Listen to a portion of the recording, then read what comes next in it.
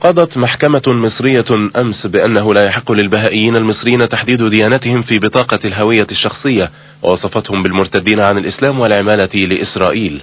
وقال نص الحكم إن الدستور يكفل حرية العقيدة فقط لأتباع الديانات السماوية الثلاث: الإسلام والمسيحية واليهودية.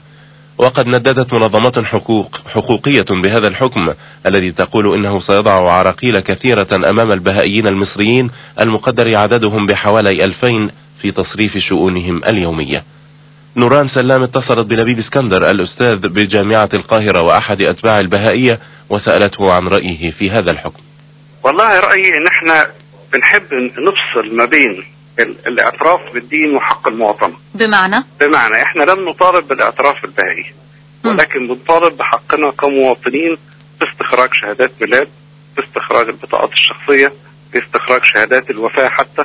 كل ده متوقف بسبب الخلط ما بين الاعتراف بالدين والمطالبة بحقوقنا كمواطنين. ولكن السماح بوضع كلمة بهائي في خانة الديانة في كل هذه الوثائق التي تتحدث عنها هو اعتراف بالديانة نفسها. إذا كان يعتبر هذا اعتراف بالديانة نفسها، فالاعتراف ده موجود من عشرات السنين.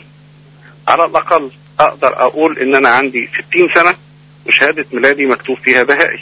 أختي الأكبر تقاربت على 80 سنة وشهادة ميلادها مكتوب فيها بهائي.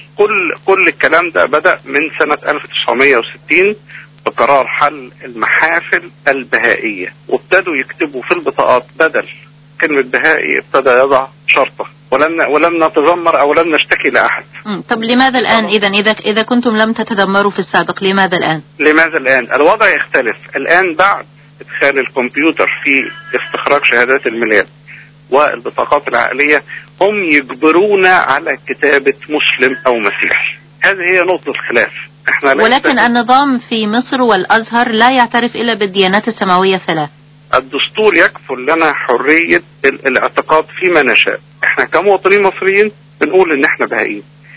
كتابة البهائية في خانة الديانة لماذا هي الآن اعتراف بالبهائية ولم تكن هي اعتراف قبل ذلك؟ طيب تقول ان الامر اختلف بعد عام 60 عندما تقرر حل كل المحافل البهائية. يعني قيل عندئذ وكان ذلك في عهد عبد الناصر، قيل ان البهائيين يشتبه في انهم على علاقة مع اسرائيل ومتواطئون مع اسرائيل، لان المحفل الاعلى هو في مدينة حيفا في اسرائيل.